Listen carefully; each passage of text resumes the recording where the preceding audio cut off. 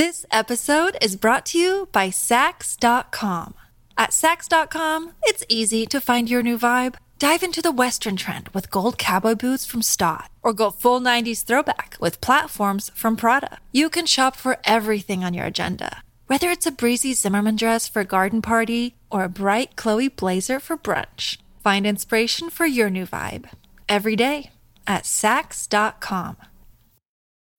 When you need mealtime inspiration, it's worth shopping Kroger, where you'll find over 30,000 mouth-watering choices that excite your inner foodie. And no matter what tasty choice you make, you'll enjoy our everyday low prices, plus extra ways to save, like digital coupons worth over $600 each week. You can also save up to $1 off per gallon at the pump with fuel points. More savings and more inspiring flavors make shopping Kroger worth it every time. Kroger, fresh for everyone. Fuel restrictions apply. Hello, everybody. This is Marshall Poe. I'm the editor of the New Books Network. NBN listeners like to read books and buy them. So we thought we'd tell you that right now, our friends at Princeton University Press are having a remarkable site-wide sale. You can get 50% off books, including ebooks and audiobooks, with the code 50, F-I-F-T-Y, at checkout until May 31. You can save some real money on Princeton University Press books. I encourage you to go there and check it out.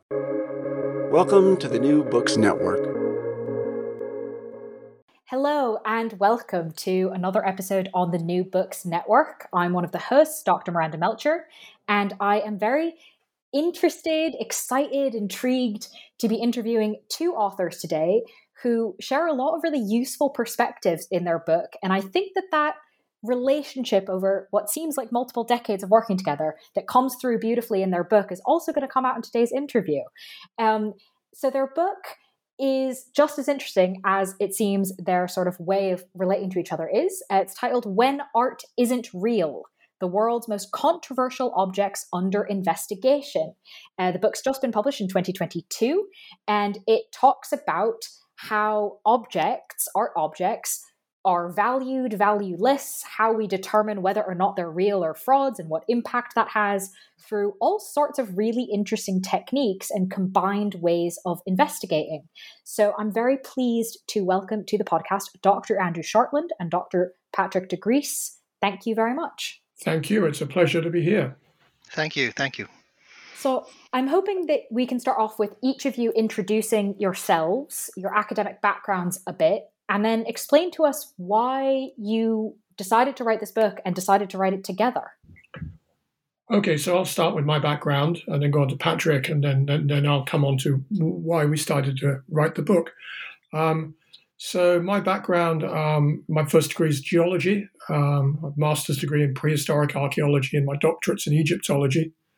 I was always fascinated in objects and analyzing objects and the way objects work.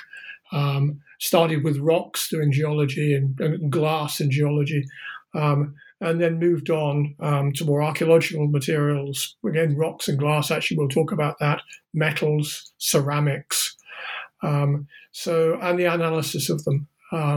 Starting off from a very academic point of view, how was an object made? Why was it made? What was it used for? But then, as this book reflects, moving on also to objects that are not quite what they pretend to be, to fakes and forgeries. So I think that's my background. Over to you, Patrick. Yeah, thanks. I'm a geologist. Basically, I studied geochemistry and then did a PhD applying those geochemical techniques to an archaeological site, looking for raw materials, how clays were used for ceramics, how glass was molten, how ores were smelted into metals, and so stuck with the archaeology and moved to archaeological sciences. And so my expertise now is developing those methods to analyze raw materials, to reconstruct the networks that are used to get raw materials to sites and then to make man-made materials in many different periods and contexts. So a methodological approach. I teach this very much in an academic context. And from that archaeological science perspective, we've been working together for many, many years now. And so that's how this progressed into the book that lies before us. So that does sort of give obviously an idea of why you two seem to be such an effective team, having the different pieces. But what made you decide to translate or capture some of this relationship into a book? I think we've both written books, academic texts, and I think we both decided we wanted to write something that people would actually read, something that was a little more popular, something that you might pick up if you were at in the bookshop at Heathrow and faced with a long flight, and just wanted to read something interesting. So I think that's why we decided to write the book. Why did we decide to write it together? Well, as I said to Patrick earlier on, I couldn't find anyone better to write it with me. True. Asked lots of people, but there was nobody. Joking apart, I like to work with people that I like, and Patrick and I have a similar sorts of sense of humor. We have a laugh together, and if you're going to write a book with someone, there are going to be moments where you're going to need to laugh together. And we've done quite a lot of laughing through this book. So that's the reason why we decided to write it together. What do you think, Patrick? Absolutely. It's been sort of a natural thing to discuss cases and compare war stories in our work. And so the book just flowed naturally from that cooperation. It was just fun doing it. Fun is the main motivator here. There are many worse motivations, so that's a great place to start. So as you've sort of alluded to, the book comprises a series of case studies of each one looks at a particular object, kind of what it is, what the story around it is sort of meant to be, and then your investigation about whether or not that is actually true. So quite obviously, you couldn't include in the book every case you've ever worked on. So how did you decide which cases to include in this book? Yeah, that was really a difficult discussion. There's plenty more cases that we've worked on. Some we can discuss. Some you simply cannot discuss. You're not allowed to divulge on your work there. But I think the selection now, we decided that our book should be for everyone to read on how we do science in the art world, but also the red thread is how people interact with these objects that we analyze, including ourselves. The veracity of these objects, whether they're fake or not, is often difficult to decide, and we'll come back to that as we speak about these cases and about the book. But what comes forward in the book very well is how these objects, how people get emotional over these objects, how they can make or break careers for people that work with these objects, how it touches people, how they react emotionally to seeing the object or handling the object. And so we decided the cases on the basis of can we discuss this interaction of people with the objects and the cases? Can we discuss how science deals with that interaction and how it can contribute to that debate? So that's why these case studies that are in the book are there. Can we feel the cases? All right. That seems like both a really intangible method of choosing, but also in some ways it seems like exactly one of those, if you know it fits, it just does. So that sounds really interesting. So for this interview, we're obviously going to get into some of the cases in the book, but we're probably not going to be able to cover all of them. And so I've kind of picked the ones that as a reader, I found perhaps particularly interesting or had further questions about. So I wonder if we can start off with the very first case that you talk about in the book, which is the Piltdown Man. I believe I've pronounced that to some degree of accuracy. Can you tell us about kind of what this case was, why it fooled so many people, and especially so many experts for such a long time? Yeah, Piltdown Man is first in the book. One of our favourite cases. Also the oldest case, the one that's furthest away in time, and also the oldest objects to be fakes as well. Piltdown Man is a skull and a series of other fossils that were found in the early 20th century near the village of Piltdown, which is in Sussex. They were discovered by a small team, a local man and a couple of people from the Natural History Museum in London. And a whole series of finds were made, and they were published, and a name given to the fossil, Eoanthropus dawsoni, named after one of the finders, that local man. And it hit all the headlines and was dubbed the world's first Englishman. It was the earliest known fossil hominid at the time, tremendously important, great prestige attached to those who were involved in its discovery and its description. At least 3 of them, I think, were knighted for the work, not only about Piltdown, but for other fossil and anatomy work that they were doing. It was a really fascinating case, and everyone was very happy in the UK about Piltdown Man, about Eoanthropus. But then as time went by, over the decades, literally decades went past, Piltdown began to look a little bit odd. There were other finds made of early hominids, particularly out of Africa, and Piltdown began to look very strange. And it began to look like maybe this fossil was sort of some sort of offshoot. Maybe it wasn't one fossil. Maybe it was several combined, sort of 2 or 3 animals combined into one, just accidentally found together. And then in the 1950s, a group started to look at it seriously with some scientific techniques, and it began to look even more strange. And the story tells that one night, one of this group was walking back home from his lab, and it suddenly struck him that this fossil couldn't possibly be a fossil and couldn't possibly have been found in a natural way. In other words, this had to be fraudulently put there with the direct intention to deceive.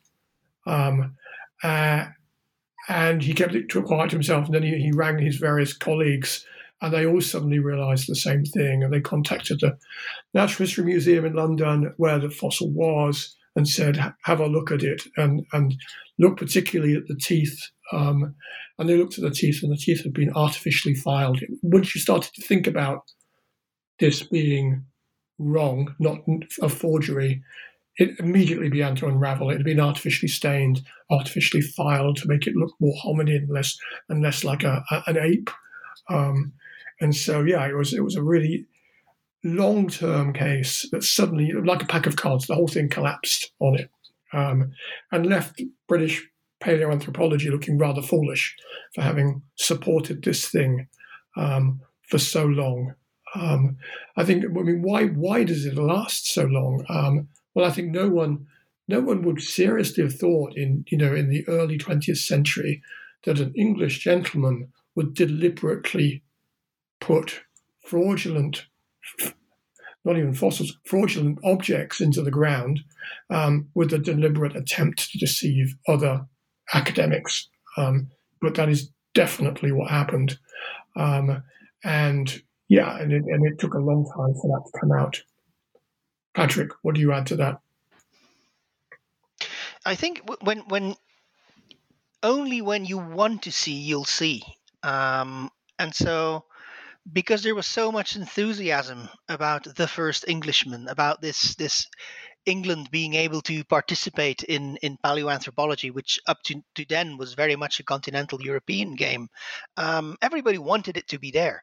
And so there was a sort of incapacity to see the obvious. And as in many of the cases that we discuss, once that mindset is changed, once you think about something being fraudulent, then it becomes possible and possibly even more evident to see things that aren't right. So it's about the mindset. And if that mindset is set for it has to be true for such a long time, then nobody's going to want to look closer. That's what happened with Piltdown. It's also interesting that the professor who was at the centre of this, Arthur Smith Woodward, died during the Second World War, and so it was only, and then after the war. It's after the war, with him not being around, people starting to question a little more, or being able to question a little more. Not that he was involved in being fraudulent. Certainly not. We don't think. He was just unfortunate that he got duped by the thing. It also has one of my favourite objects, perhaps in archaeology, found associated with Piltdown Man, and that was a bone implement club, if we want to call it that, which was also entirely fraudulent, but associated with the skull, and the bottom of that is the shape. It looks very, very similar in shape and size to a cricket bat, and it's known as the Piltdown cricket bat. What better for an Englishman to have, a first Englishman to have, than a cricket bat? There we go. Thank you for explaining that. And I think that was a really interesting detail in the book as well, explaining kind of what that looked like. And then as Patrick, I believe you were mentioning kind of the idea of interacting and reacting to objects. You yourselves encountered or got to see this cricket bat. And I don't remember which of you wrote it in the book, but the idea of kind of, you had heard it described this, that it was like a cricket bat, but somehow seeing it was really quite striking just how similar it was.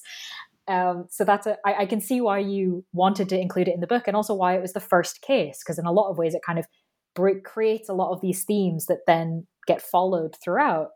And so one of those themes is this idea of kind of, you don't see it until you do, and that there's a reputation aspect involved. And this came up, it seems, in one of the cases you mentioned where you're at the Getty Museum in Southern California, with this incredible statue. But you detail in the book that even when it was initially being looked at to be purchased by the museum, there were people involved at the museum who were like, I'm not sure this is what it says it is, right then in that initial assessment. And yet they bought it anyway, not as a fraud, like they bought it saying it was the real thing. And then it was only with much further investigation that different conclusions were being drawn. So why, both from the art side and from the sort of financial side, would a museum like the Getty buy something that there were concerns with even early on? That's me, isn't it, Patrick? Yes. Well, I was just waiting for you to say something wise then. Let me have a go. Yes. I think a lot of objects are questioned to a greater or lesser extent. This isn't unusual for people to have different opinions about objects. This is a spectacular object, and curators all over the world really would like spectacular objects to be right, and to come to their museum. And I think that's totally natural. That's totally what you'd think.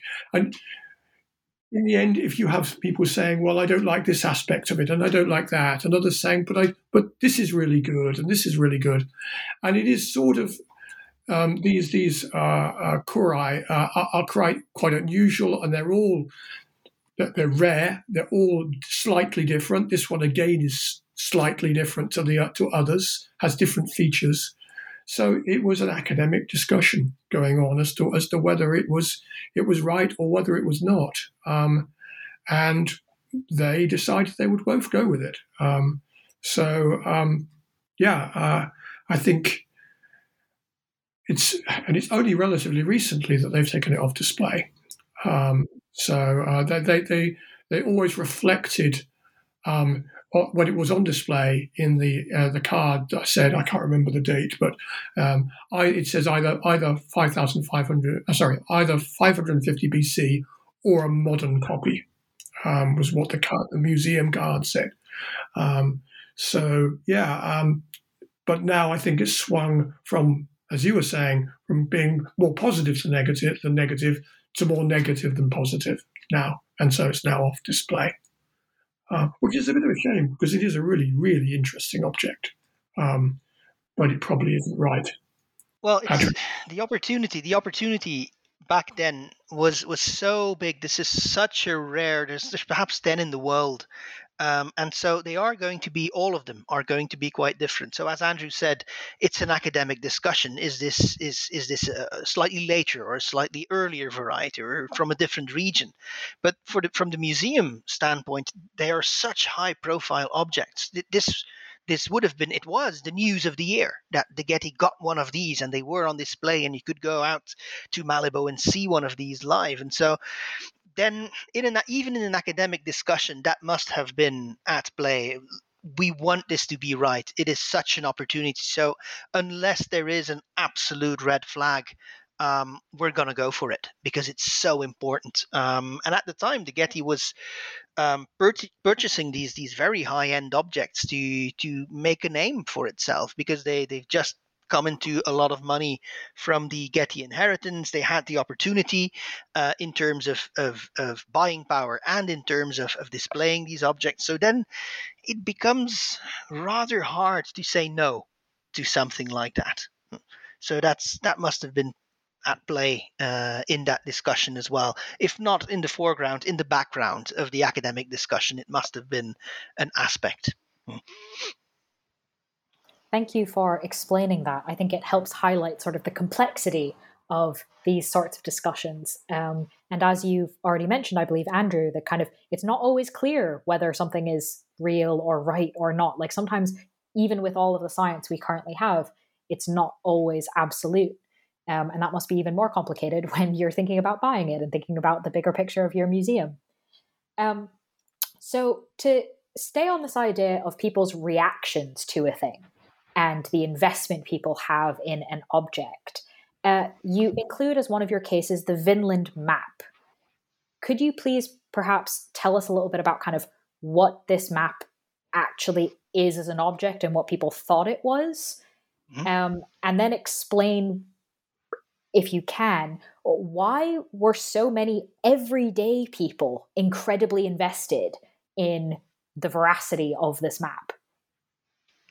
So the Vinland map is an alleged early 15th century map on parchment showing the contours of the known world at the time, and it includes North America. It includes basically the boundaries or the borders of the North American continent about half a century before the official discovery by Columbus. And so you have the discussion of whether North America was discovered by the Norse or by Spanish Italian people. And so we now know that the Norse people were, in fact, in North America earlier than the official date of discovery, 1492. But that's from archaeological evidence, and that's quite recent. This map would have been a map of the known world and would have changed history of the discovery of the Americas significantly.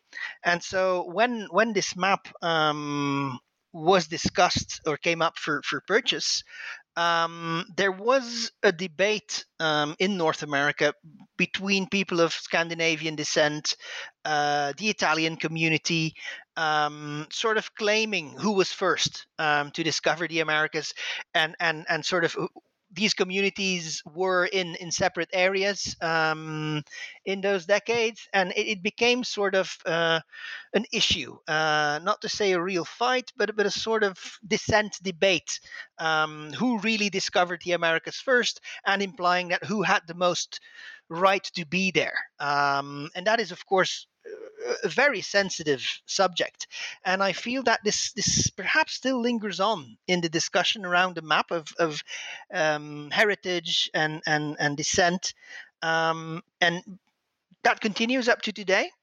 And then nowadays, people are, with social media and alternate facts, etc., people are simply more prone to conspiracy theory or more aware of such processes.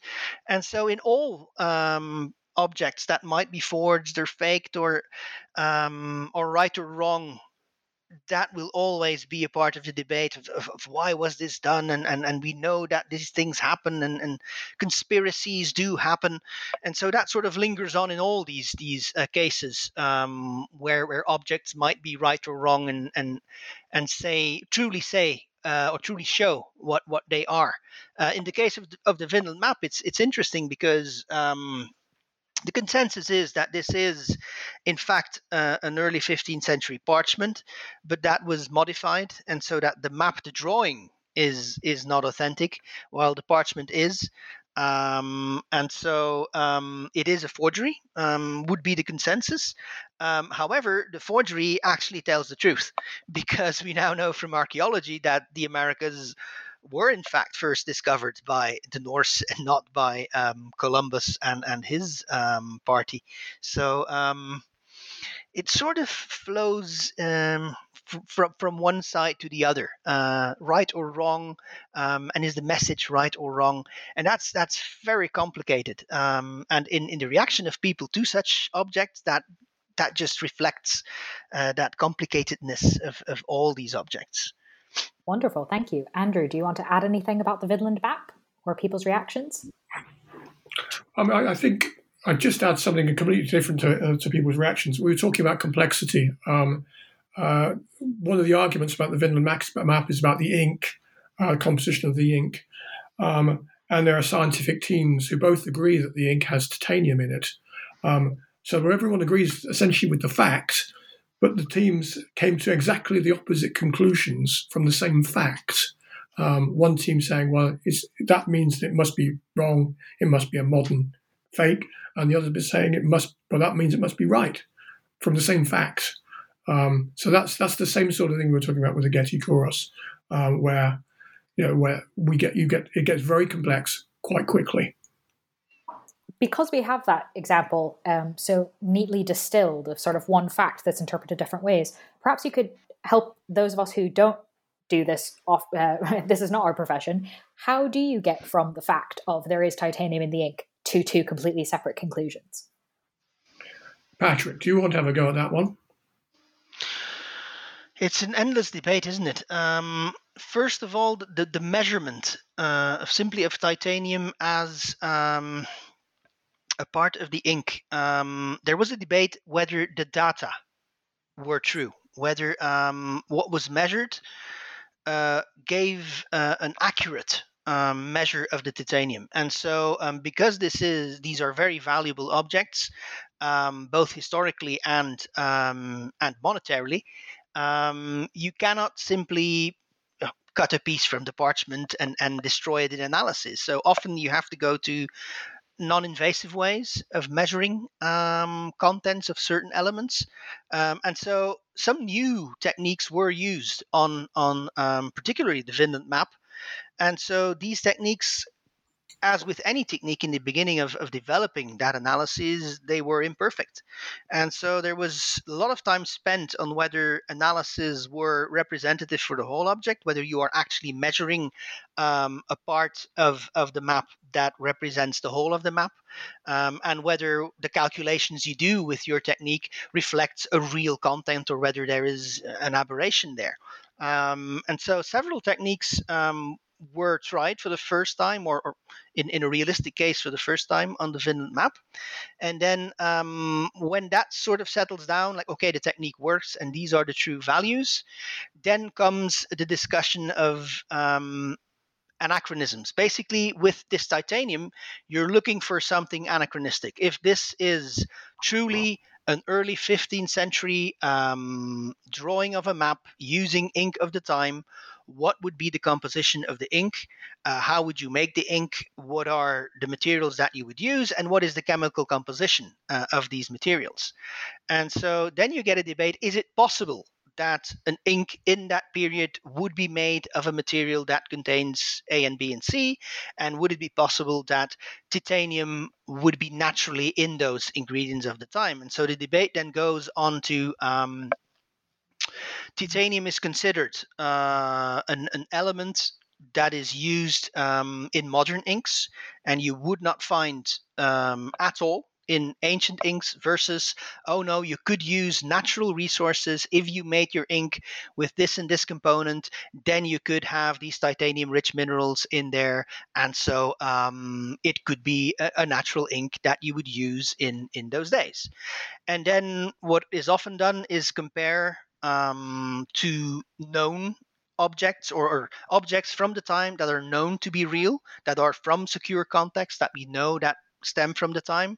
And then you should do the analysis on the true objects and compare to the object under investigation. In this case, you would compare the Vinland map to other manuscripts of the period that we know are really of the period. And again, that showed that none of these other manuscripts of the early 15th century had this particular chemical composition, this particular makeup. But then the debate starts again. Oh, but it might be a one-off. And then we're again in the Getikouros scenario. What if there's only one off? What if this object is truly unique? Then we have no comparanda. Then how can we say this is anachronistic? And so the way you want to look, the way you want to interpret, data are data. And after a certain amount of time and development of techniques, we know it will be this content in titanium and it represents this particular mineral and this particular resource. Yes, we've measured correctly. But then comes the interpretation. Can we find this element, this resource, this mineral in raw materials of the time? And then it becomes a bit of an interpretation. And then there might be 90% of the people say, no, this comparing to other materials, this is simply wrong. We don't see it elsewhere. It must be anachronistic. Then you will still have the option out, if you want to truly believe in the object, that, oh, but this is a one-off. It was some original recipe and they used this and that natural material and hence ended up with that composition. And in this way, you can always come to other conclusions with the same data. And then it becomes more or less a statistical game. How likely is it to be true or not? That's a difficult discussion. This episode is brought to you by Saks.com. At Saks.com, it's easy to find your new vibe. Dive into the Western trend with gold cowboy boots from Stott, or go full 90s throwback with platforms from Prada. You can shop for everything on your agenda, whether it's a breezy Zimmermann dress for a garden party or a bright Chloe blazer for brunch. Find inspiration for your new vibe every day at Saks.com. Thank you for taking us through that. I think it's really interesting. And obviously, you do discuss this in the book and you go into this amount of really intriguing detail in a lot of the other cases. So thank you for sort of highlighting it in this one instance. And I kind of want to stay on this idea of starting to understand sort of how the science and the facts and the interpretation sort of all interlink in these kinds of cases, and ask another sort of question of how do you figure something out? And specifically, why is it so hard to determine whether a marble statue is a fraud? Oh, yes. By extension, I think in the book we call stone the prince of materials for forgers. If you take a stone object and you shape it, and you're pretty good at it as a forger, you have the hand and the eye, and you can really make the object in terms of shape look like an ancient object. The only thing as an expert that you can do is either judge from the shape. That's what connoisseurs do. They have this eye. They look at whether the object is right, feels right or not, from its shape, from its form, from what it expresses.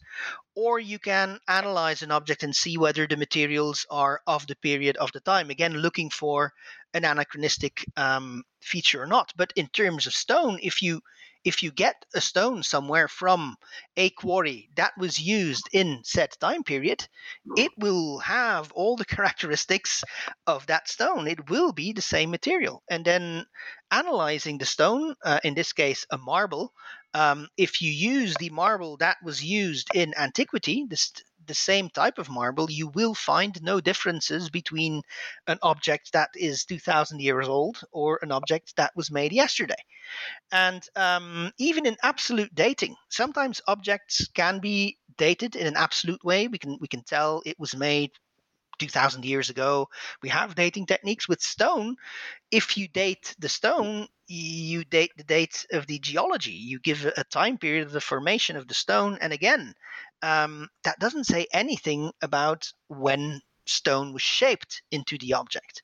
And so because you go from basically a naturally material that is unaltered and only changed in shape and form into this priceless object, you have very little to go on in a scientific way to see when this was shaped. If you have an artist, be it present time or many years ago, if they have the same hand, the same approach to the material, and can, in a real case, make the object a long time ago, or make the object in a similar way yesterday, there will be no difference that you can measure scientifically. And so it is the prime material to forge an object, because the material will be identical as long as you use stone from the same quarry or the same region or the same area. Then you will find no difference.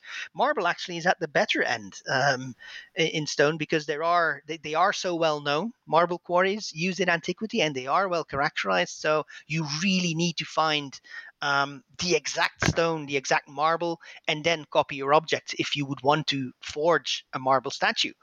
There are stone types that are more ubiquitous and that you can find anywhere, and so it would be even easier to use as a forgery material, because science will tell you nothing in their analysis. So stone is something, if you have the hand of the artist to really copy the style and the form of the ancient equivalent, science will give you very little surplus to tell you that it's wrong. Then you fall back entirely to the art historical aspect and to the eye of the connoisseur to investigate that object. So in fact, that's a perfect lead into a question I was going to ask later on, but I'd love to ask now, which is about connoisseurs, which you talk about in the book, and you've already suggested a little bit in that answer, Patrick, have a ton of power in the art market. So how and why, how do connoisseurs do what they do? Why is it so powerful? Help us understand this aspect of the kind of work that you both do. I think Andrew's best placed. He deals most with connoisseurs, I think. Okay, so a connoisseur essentially is a specialist in the area. There'll be a specialist in a period, or there'll be a specialist in a particular type of object, particular material, perhaps. And there'll be a specialist because they've been looking at this material often for decades. And if they work particularly in an auction house, they will have seen sometimes thousands of these objects come through the auction house over the years. There are connoisseurs in museums as well, but museum connoisseurs tend to look at their own museum collection mostly, whereas the art world, they see a lot more numbers of objects just simply because it's coming through the system. So they develop what is called the eye, a way of being able to tell that an object is correct, is right, is genuine, or whether it isn't.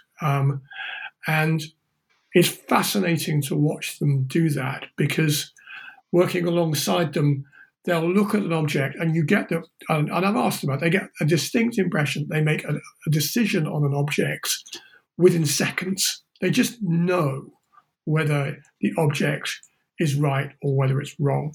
And I've asked them, how do you know? And then they're trying to reverse engineer how they know that it's right or wrong. And they'll talk about, maybe the painting's not quite right, or it's just slightly the wrong color. The painting is not a very good painting. It's just slightly the wrong size. But you feel like they're justifying their I don't want to call it a prejudice, but their first impression of the object. And the thing is that overwhelmingly they're right as well. They just do know their objects because they have studied them for such a long period of time. Occasionally we find one or two that they think are right and turn out to be wrong. But mostly they're absolutely right. Why are they such a power in the market?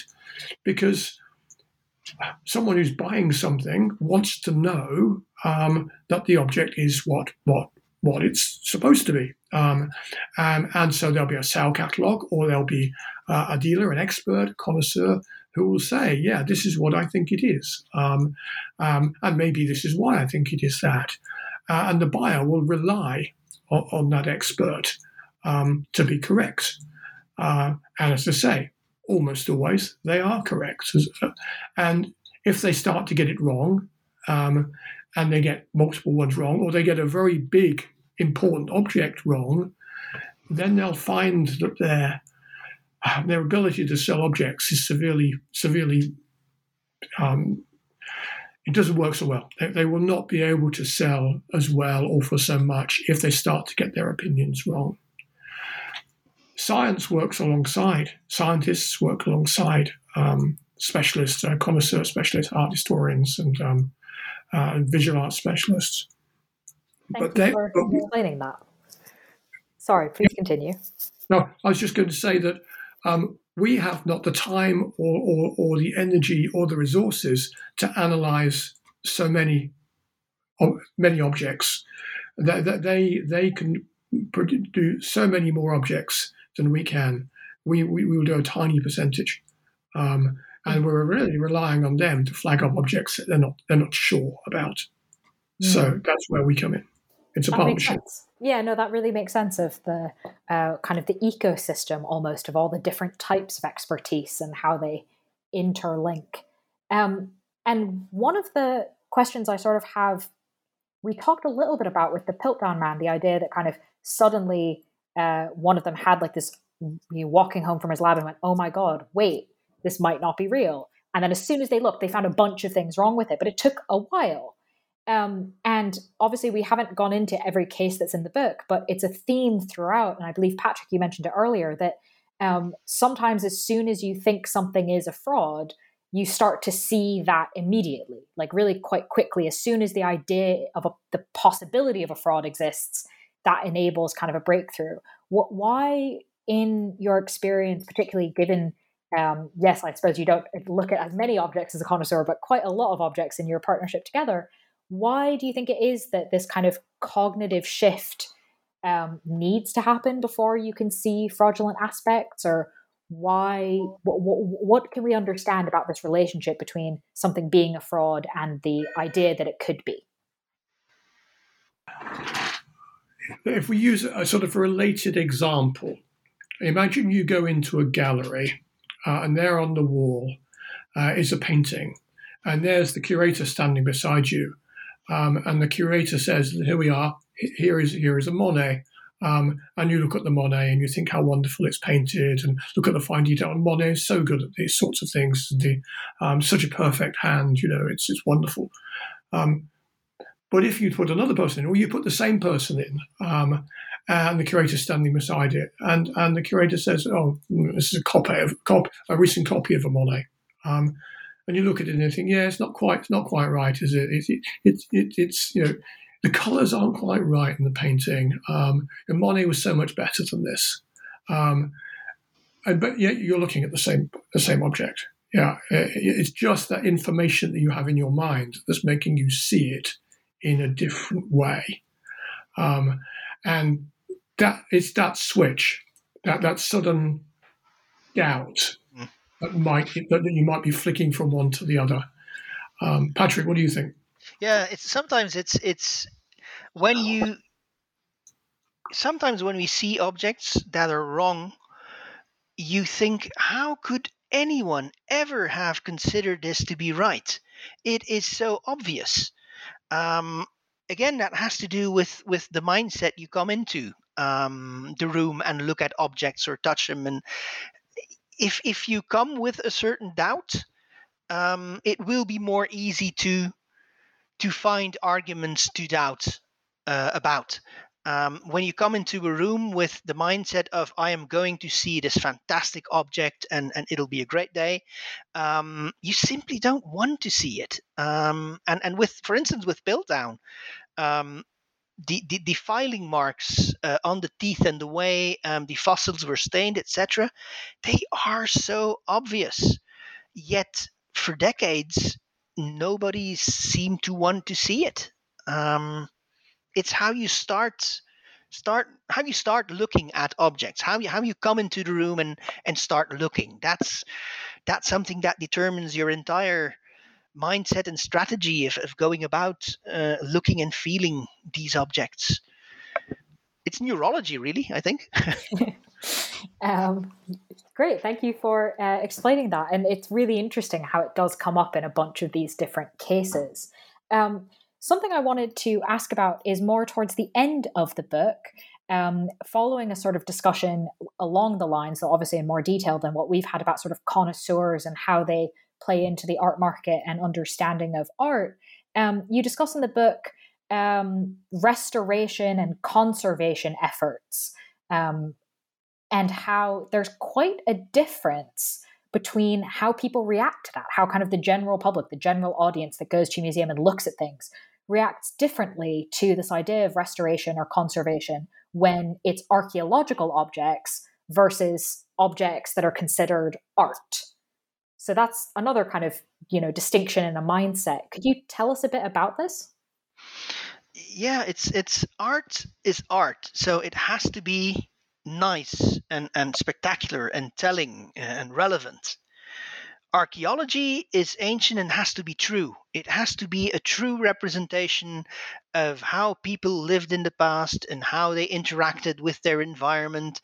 And so art has sort of it is allowed for art to be not genuine or deceiving or a bit patched up or reconstructed. It is a sort of inherent characteristic of art to sometimes be provocative or be relevant to the now, to when you're in this museum and looking at this art. Or archaeology simply has to be true. It has to be a true representation. And in the book we discuss the reconstruction of the site of Knossos in Greece, and there the reconstruction has taken a number of liberties in reconstructing buildings and showing architecture and daily life with educational purposes, all in good spirit, but it's not the true representation. And so there comes a reaction to that archaeological reconstruction. Oh, but it's not real. It's not true. While for art, there is a certain liberty that you can take in art in as long as the message comes across and its nature is right, you can reconstruct it, you can patch it up, conserve it. It has to be kept. For archaeology, there's a lot less allowance for that. Andrew? Yeah, I think it's a different attitude. It can be a different attitude between museums. It can be a different attitude within the same museum. So there are a number of museums which are art and archaeology museums, were set up as such. And in that museum, if a painting is damaged or a painting starts to deteriorate, they'll be quite happy to gently touch up the painting to make sure the painting looks new, essentially, virtually. And yet they'd never do that with an archaeological object now. So it's just a very different way of looking at things. And I've asked them, why don't you do that with archaeological objects? And oh well, you want, as Patrick was saying, you want they need to be true somehow. Whereas art can be perfect. Archaeology needs to be true. So yes, I think it's a really interesting difference, and it's different between different cultures as well, because another outside perhaps the UK and America, archaeological objects are restored, and archaeological sites are restored as well, to a much greater extent than we would do now here. Interesting, really interesting discussion.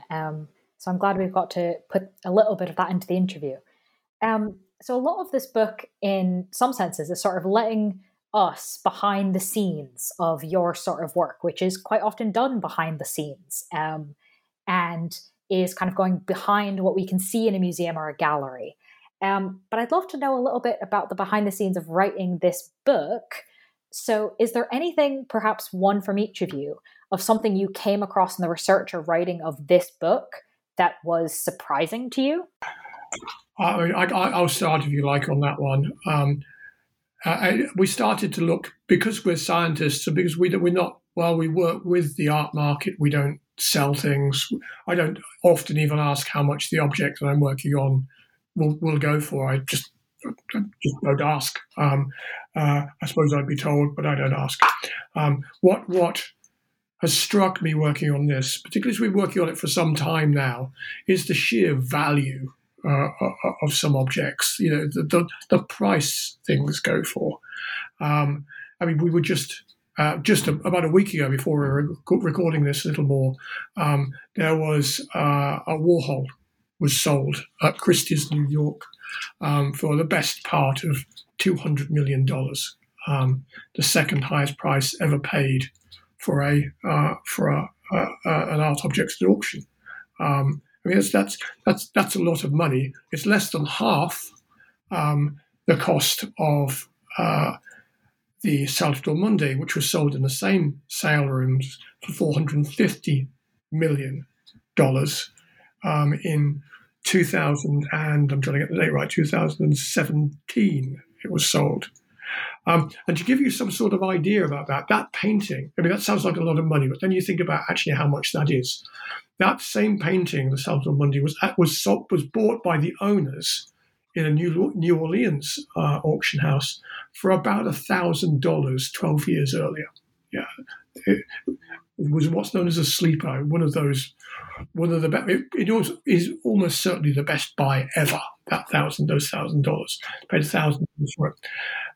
12 years later, they sell it for, give or take, $450 million. Yeah, that means that object, that simple piece of wood and canvas, for every single day they owned it, it gained in value $100,000. It gained in value the same price as a rather nice Mercedes every day. They owned it for 12 years. That's how much money it is. Just incredible, isn't it? And that surprises me every time another image goes for hundreds of millions of dollars. That is a very evocative way of understanding such a large sum. Yeah. Andrew's a fan. Yeah. Fair enough. Patrick, what surprised you? The attitude towards science. Sometimes there is a huge faith in science, where science can do everything. If we analyze it, we'll know. We were trained differently from the academic context. Science has a hypothesis, and we look for data, and possibly we will be able to formulate an answer with a likelihood.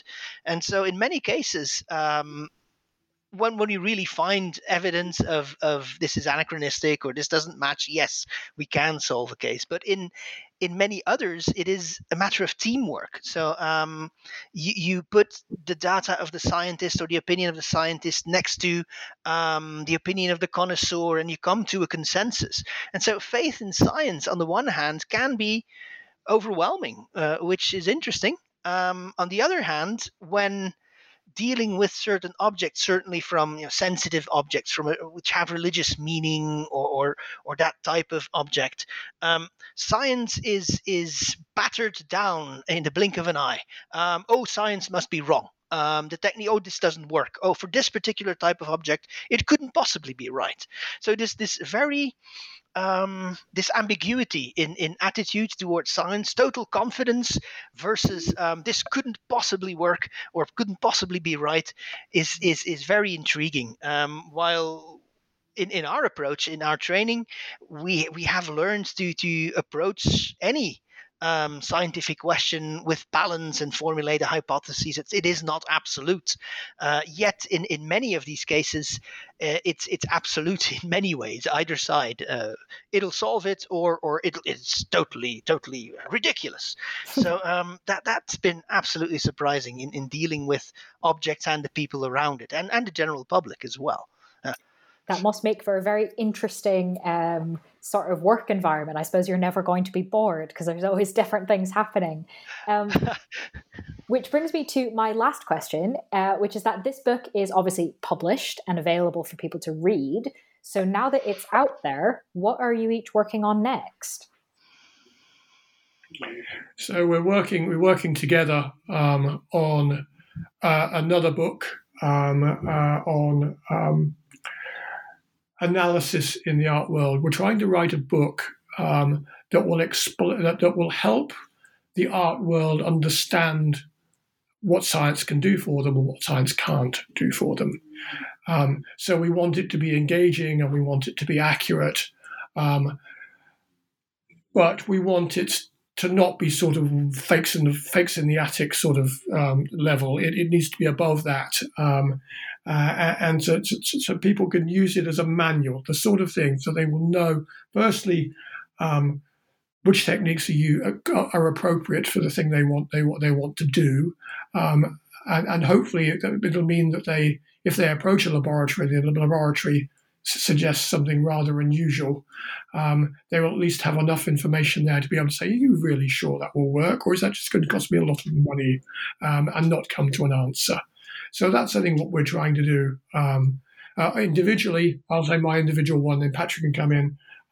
I'm interested in cobalt. Cobalt is a pigment, and cobalt is color, and we're working with a Norwegian cobalt mine that was in existence in the 18th and 19th centuries, and tracing their shipping out of cobalt pigment, making of this cobalt pigment from their mines, and shipping it out to the Low Countries, to Amsterdam, to England, and then all the way out to China, where it's been made into enamel on Chinese porcelain. So it's a magnificent story of this small Norwegian mine shipping things literally halfway around the world. I'm quite interested in that. Patrick, over to you. Yeah, another thing we're working together on, apart from the new book and cobalt, is antimony. It's another one of those forgotten elements or forgotten metals in antiquity or in ancient times. Antimony was used a lot in the earliest glass, in early metallurgy, and so we're trying to find out where was this substance mined, how was it used, how was it exchanged, in what form did it travel around the world, because it's used in so many applications, in so many cultures from the Bronze Age onwards, and it evolves in how it is used, what it is used for. So it gives us an insight into how people look for resources, how they exchange those resources, what they use them for, interaction between areas, between peoples. That's another interest of ours. Very much similar to the cobalt story, but then set a lot earlier, a couple of thousand years earlier, on how that technology evolved and where people got their materials then. Wow. Yeah. Okay, well, those are three very cool projects. So thank you for sharing them with us. I'm sure there will be listeners who want to follow along. But while you are off working on those projects, listeners can read the book we've been talking about this episode, which, as a reminder, is titled When Art Isn't Real, The World's Most Controversial Objects Under Investigation. Thank you very much, Dr. Andrew Shortland and Dr. Patrick de Gries, for joining us and sharing your insights with us today. Thank you very much for having us. Yes, it's been a delight. Thank you.